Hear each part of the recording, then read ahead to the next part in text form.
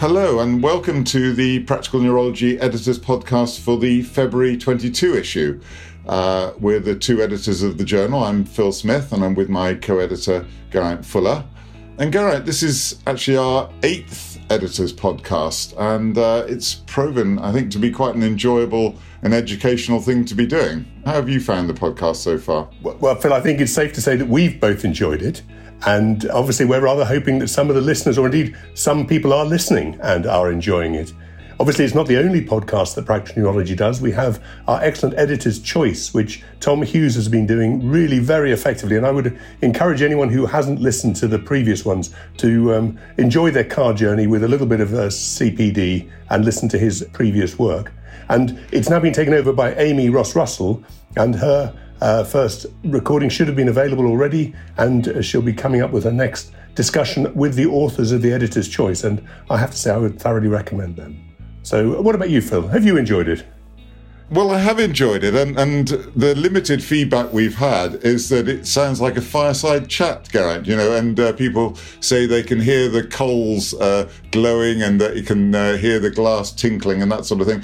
Actually, the reality, I'm afraid, is a bit different because here we are in different cities.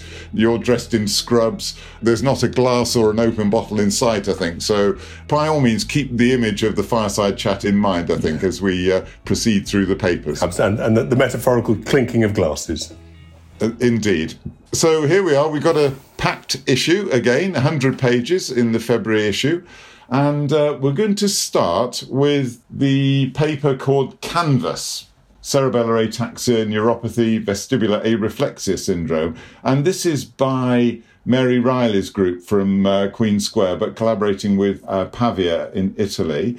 And this is the group, actually, that described the genetic basis for Canvas in 2019. So it's a real privilege to have the experts of Canvas writing for us. So Geraint, you've been looking at this paper. I mean, this is one of those things which I think is going to be incredibly familiar in time. I mean, it seems to be a remarkably recognisable syndrome, but a syndrome which links up a series of things at different levels of the nervous system that we don't normally think about. So, broadly speaking, the idea is that you have initially a vestibular syndrome, a bilateral vestibular failure, and then you develop a neuropathy and an ataxia, a cerebellar ataxia.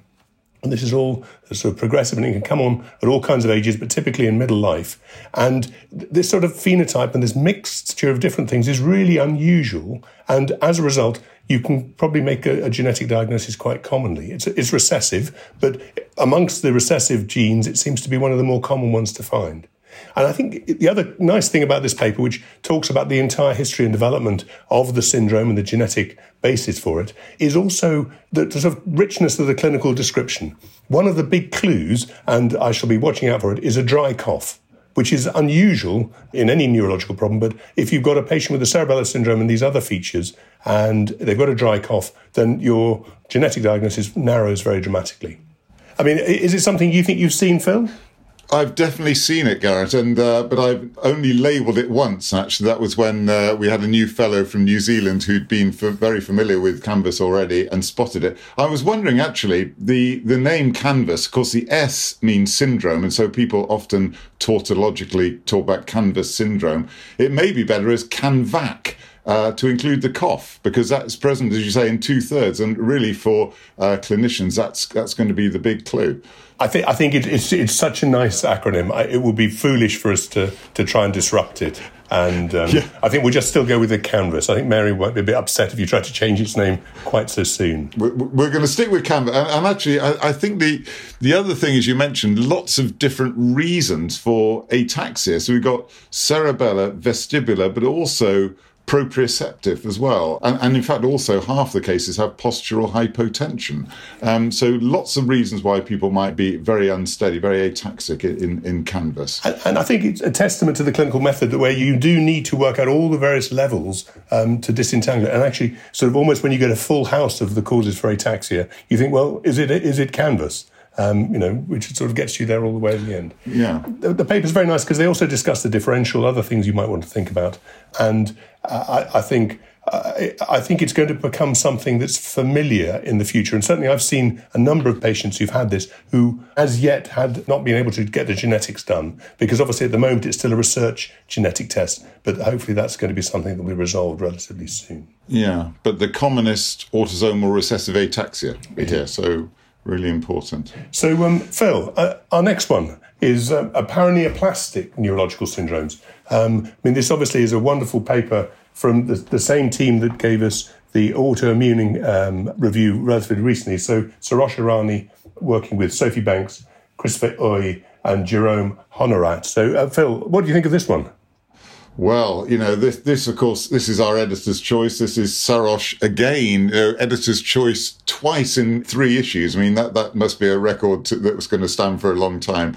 This paper comes hot on the heels of the updated guidelines for paraneoplastic disorders. So it's very current, very relevant. And it made me think, actually, that often with conditions, we say, well, if only the key thing is to think of it, and then the diagnosis often follows. I think with paraneoplastic, the issue often seems to be that we think of it very, very often. It's there in the differential of lots of CPCs, and registrars are often taking bloods for paraneoplastic things, and so often it isn't that. It's actually quite a rare condition affecting only 1 in 300 of people with tumours. So it's overcalled in the differential diagnosis, but it is clearly a very important condition. And what Sarosh and the team have done is to set out, once in a generation really, have set out so clearly, I think, these disorders and the associated antibodies.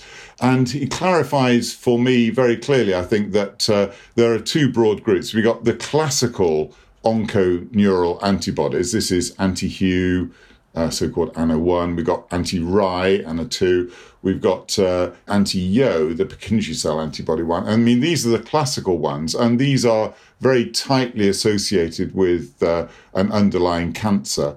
The problem is, because they are targeted against intracellular antigens, they may not actually be the pathogenic cause of it, and hence removing the antibody with various immune treatments will not necessarily help the syndrome, and these are often largely untreatable, with a couple of important exceptions, though, such as the MAR2 antibody in testicular cancer. But the other half, the emerging half, are the cell surface antibody syndromes, which we know about, things like NMDA and AMPA and GABA-B. But these are targeting cell surface antigens, and they are actually the pathogenic cause of the problem, and therefore treatment of these will improve the syndrome. But they are less tightly associated with cancer. So NMDA, for example, we know that in young women with ovarian teratomas, but not with children or with men so much. And AMPA, usually associated with small cell cancer, but only in about half, and especially older people. So these are less tightly associated with cancer, but much more treatable. And I felt the joy of this paper is in tables 1, 2, and 3. These are going to be on my notice board very shortly. I think that tables 1 and 2 give the clinical features, first of all, of the onconeural, and then the cell surface one. Table 3 is the paraclinical features, MRI, CSF, EEG.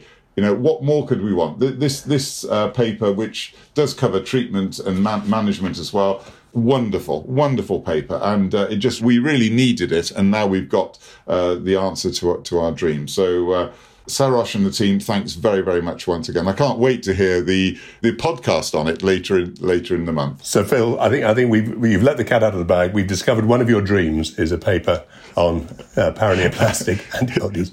One of the things I felt was quite interesting is it sort of enters the differential diagnosis, broadly speaking, with the relative speed of the emergence of the syndrome. So one of the reasons we've sort of lumped together what are actually conditions that affect lots of different levels of the nervous system is the fact that they tend to progress at the same sort of speed.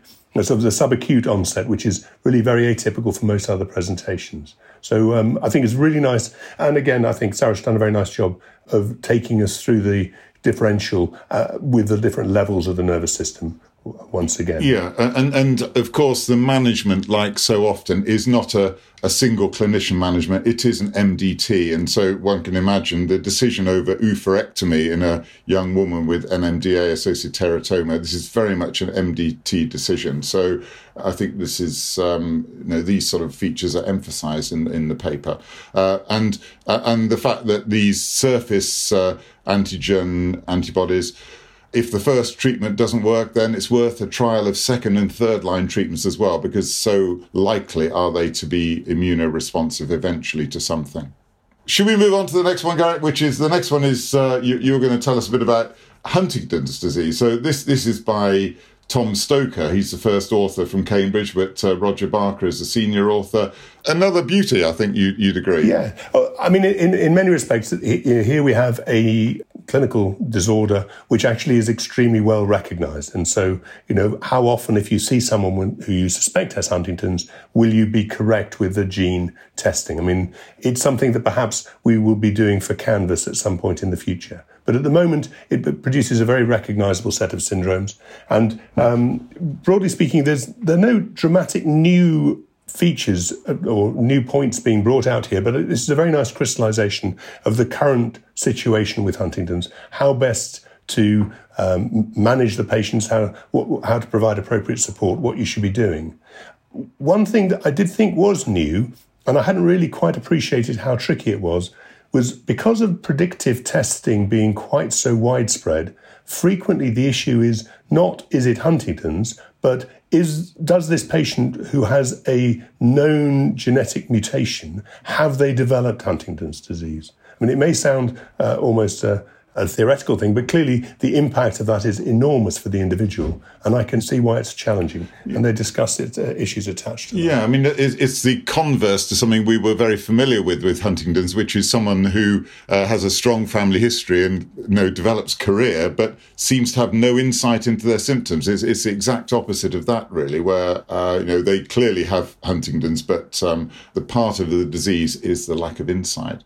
And I mean, another thing I think they cover very nicely in the paper is obviously when you see someone with Huntington's and they don't have Huntington's, that you've done the gene, it's negative, well, what do you do then? And they've got a nice approach with the other genetic disorders that can mimic it and how you should evaluate them and take it further forward. So I think it's a very nice crystallization of the current position that I think, for those of us who don't run a Huntington's clinic, if we're coming across patients, it will be a very ready source of useful and informative advice. Yeah, and surprisingly long list of differential diagnosis, I suppose.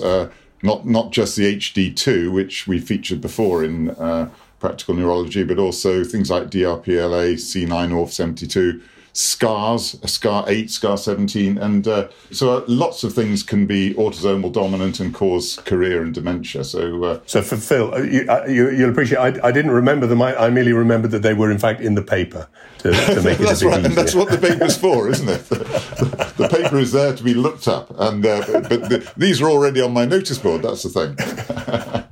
So the next one is tackling a problem which is certainly not that uncommon in the referral practice for most people who will be running acute neurology services of any sort, and that is the scan-negative Cauda-Equina syndrome. And Ingrid Altso and Biba Stanton, Alan Carson and John Stone have produced a really nice paper which is directed to try and help neurologists help those patients who have usually presented to the orthopedic surgeons, the neurosurgeons, whoever. They've had the scan, it's negative. Well, what do you do now?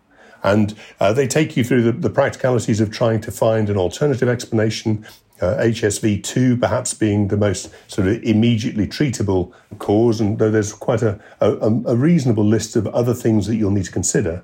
But actually, a very substantial proportion of people really have a relatively unexplained syndrome where they'll have perhaps modest changes in their back, and they'll be in retention, they'll be in a lot of pain, they'll be taking tablets which for pain, so analgesics, which will tend to upset their bladder function, their bowel function. And the question is, well, what do you do for those patients?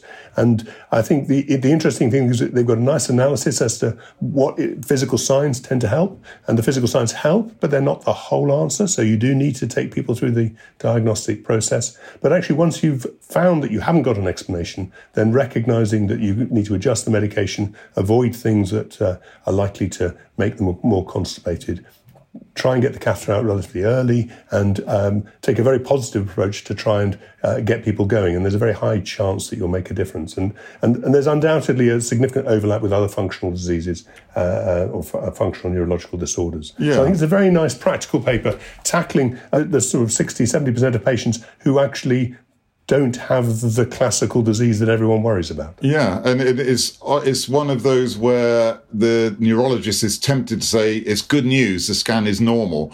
But actually, that's very disappointing for someone who's left without any explanation for quite upsetting symptoms. So the group, of course, in Edinburgh, their focus is much more on not just saying what it's not, but actually working towards trying to help the patient and thinking in terms of asking, as they do in their table, about things that might be bothering the patient and their perception of what the disease is, and symptoms of panic and depersonalization and that sort of thing.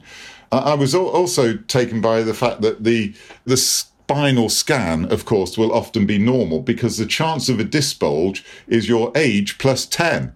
The percent chance. So this is inevitable almost. Time we reach 90 anyway, you're 100% will have a disc bulge. So it's something that also, I think the other thing was the examination. I mean, they guard against doing anal tone and saddle sensation as well. I mean, should these be routine, they ask? I mean, for us, brought up in the traditional model, this was the absolutely sacred cow part of the examination to examine in someone with potential Cauda equina syndrome. They're thinking that these might even be a harmful thing to start examining. But I think it's bringing some science to those patients who don't have the classical disorders. And I think that's really one of the things. In fact, John Stone and Alan Carson's contribution to functional neurology has been really helpful in trying to help that very large number of people who just fall outside the classical lines. Yeah. So no, I thought it was a really, really nice and very useful paper. And I think I don't think we're quite yet ready to abandon the traditional examination, but I think it's quite a persuasive and helpful way to approach it. Yeah. And that brings us on rather nicely to the idea that we might be able to help patients in ways that rather surprise us. Yes. So this is because we have a paper this month on hypnosis. This is by Wendy Phillips, is the lead author from Cambridge, collaborating with people in Middlesbrough and with King's College Hospital in London. This is a how to understand it paper because it's something that perhaps neurologists should know more about. Traditionally, historically, neurologists did a lot of hypnosis, but maybe it isn't part of the current model of mainstream neurological practice. And what this paper actually is accompanied by an editorial from Mark Edwards, who is from St George's Hospital in London. He helps to put this into its appropriate practical clinical context. But what I learnt from this was that all hypnosis is self-hypnosis. You clearly can't hypnotize someone against their will. You've got to want to do it. And all the hypnotist is doing is guiding you through the process. And eventually you will reach the stage where you are able to practice self-hypnosis. And we all do a bit of this anyway. Maybe methods of trying to go off to sleep and this sort of thing is to try to focus intently on something and reduce your peripheral awareness, and you put yourself into that state. Actually, it is a state where you have enhanced capacity for suggestion if someone is able to say, yes, you are more relaxed now, and this sort of thing. So the paper takes us through the history of hypnosis, Charcot's attitude to it and this sort of thing, which is helpful. The cognitive neuroscience of it, something which I must say I had to read 2 or 3 times. I mean, everything in there is absolutely correct, but it comes as a new concept for a lot of practicing neurologists. But it's worth the read, I think. And then how it might be applied and its link with functional neurological disorder in particular, and the importance of prior beliefs and so-called rogue priors and so forth in functional neurological disorder. And then the bit we were all waiting for, the procedure, how do you actually do it? And that is all set out there with the initial focus on things like breathing and then going down the metaphorical steps to the time when you would be a bit more suggestible and then helping people out of it as well. So I learned really that hypnosis is not any state of altered consciousness, like sleep is, for example, but it is an altered experience of consciousness. And that I think is a helpful thing. There are also ways that we can change our practice by taking some tips from hypnotists and how they use words and that sort of thing. But essentially, the bottom line is that this isn't part of the working model. As Mark Edwards says, rapid turnover outpatients, that sort of thing, is not conducive to a hypnotist practice. This is much more a theatre list of 3 or 4 patients a day that we would require in order to be able to help patients like this. I mean, I think for me there were several different lessons. The first is that there does seem to be some reasonable cognitive neuroscience behind it, and we're developing an understanding of how it might be useful and therefore how it could be reasonably applied to patients with the difficult problems where it goes beyond the conventional patterns of pathology. And obviously functional patients, or patients with functional disorders, will be the large number of those. And I think Mark's editorial very nicely highlights the sort of slight disquiet one has even thinking about these kind of alternative therapies, and the fact that we shouldn't really be that troubled by it, but we should see it as perhaps an opportunity. And if we could try and do it a bit better and understand it better, we'll benefit the patients if we can. Yeah. I think that the idea that we could actually think about doing trials in this kind of area is something which is now plausible and potentially might therefore be very helpful. And so I think this is the beginning. I don't think we should be all rushing off and trying to do it at home, but I think the idea that it's possible to do it is something we should be aware of. Yeah, and some lessons, I think, for clinical practice, and actually going back to the cauda equina, I mean, the words that we use are important. And if we do start talking about wear and tear in the spine, you immediately set the seed. And I think they would suggest, for example, if someone with MS, instead of saying brain scars, they would say MS areas. And when you're doing a lumbar puncture, instead of saying sharp scratch, you'd say try some soothing anaesthetic and this sort of thing. And there are people already practicing bits of hypno. I read in the paper this morning that Billy Connolly, the veteran Glaswegian comedian, actually has Parkinson's disease, and he hypnotizes his hand into stopping tremoring just by focusing all his attention on that. So I think there are ways that we can help patients to help themselves, but and I think there's a lot in this paper that is potentially very helpful, but it's more about using it as a starting point, I think, perhaps, rather than just changing over to neurologists becoming full-time hypnotists. Yeah, I think we can agree on that. We then got a couple of physical signs. So we started with an unusual situation, as is so often the case in thinking about papers. We had a very nice case report where a patient is reported as having a wall-eyed bilateral internuclear ophthalmoplegia as a consequence of one of the MABs. That really made us wonder, well, what is a wall-eyed bilateral internuclear ophthalmoplegia? And so we asked Christian Lewick and Luke Bonetto, and they told us. Phil, I think it's over to you. They did tell us, yeah. So this is based on this case report of etanercept for psoriasis. There's a TNF-alpha inhibitor, and this, I think, causes demyelination or might unmask underlying MS or something. And it caused this wall-eyed internuclear. But for us, the main interest is why on earth it should be called wall-eyed, because in my ignorance, I had assumed that wall-eyed meant that there was a wall either side that stopped you looking laterally. In fact, it means quite the reverse. It means that you are forever looking at the wall. You are looking outwards and you can't adduct the eyes. So wall-eyed intuitively seems to mean the wrong thing.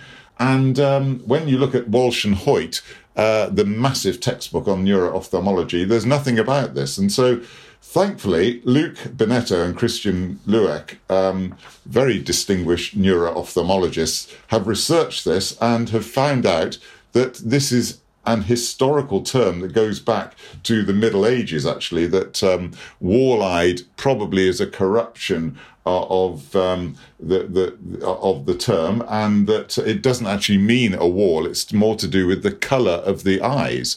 And that the colour of the eyes, if you're suddenly seeing the whites of the eyes, looking surprised, you'd be called wall-eyed in Shakespeare. And then, since then, neuro-ophthalmologists have used the term to become, Webino, which is a corruption of it. To me, wall-eyed seems a little bit insulting. I would be reluctant to tell someone that they had a wall-eyed problem. And their last line of their editorial is actually to replace it, please, with ebino, taking out the W and calling it ebino, which would mean exotropic bilateral internuclear ophthalmoplegia. So what do we think of that? Well, I think it's quite interesting. And the other point within it is that it, when it was first described, was notionally supposed to have additional localization. And the truth of the matter is that doesn't appear to be quite the case. So it's a little bit more complicated. However, I think it's useful to have the background, and they've done a very nice historical piece for us. Very nice job. It leaves a few unanswered questions about INO. I mean, why is diplopia so rare in INO? That's another editorial for Christian to tell us why.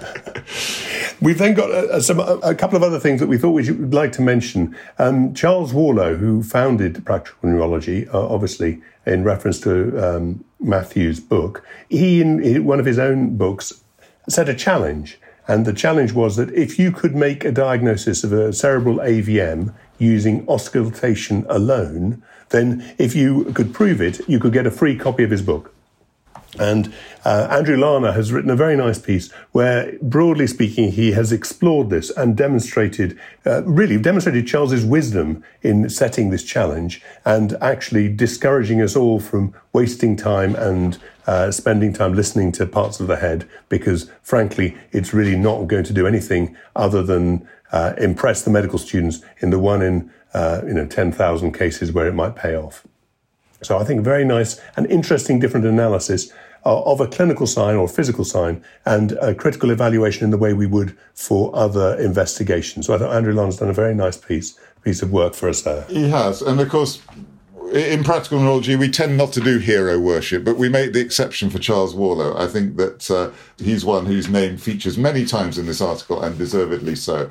And actually, it's nice with Andrew's article that he does mention that there was this case of a chap at the Johns Hopkins in 1954 who had nothing better to do and the students were around, and so he started listening to the orbit of this patient and was startled to hear this loud bruit. And from that moment onwards, he was sort of immortalized as the man who diagnosed this AVM with this stethoscope only. And he said, from that moment onward, there were crowds around and I'd been catapulted to instant fame, cancelling out any number of previous blunders. So there we go.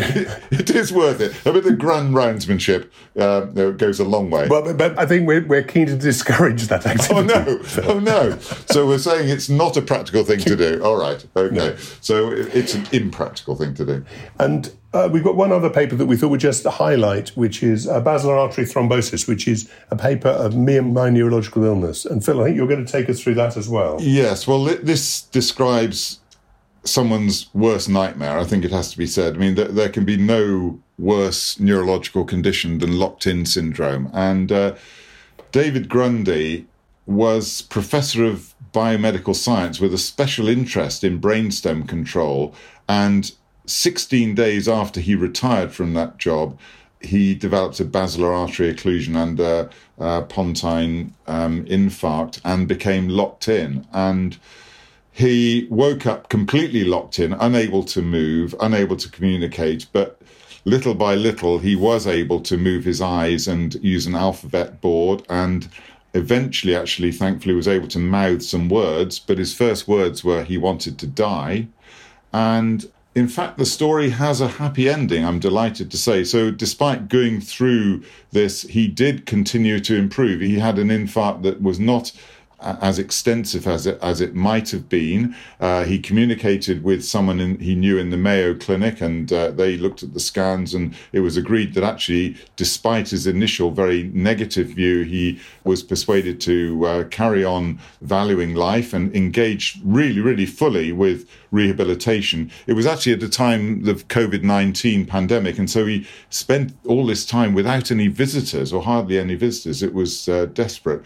But gradually came off the tracheostomy after about 3 months, and has made a miraculous recovery. And the bottom line of it really is that he is saying that miracles do happen, and the clinicians who make a comment at the bottom of the article say that we have to beware of reactive depression in this terrible situation, because it may still be that the prognosis is not quite as desperate as it seems.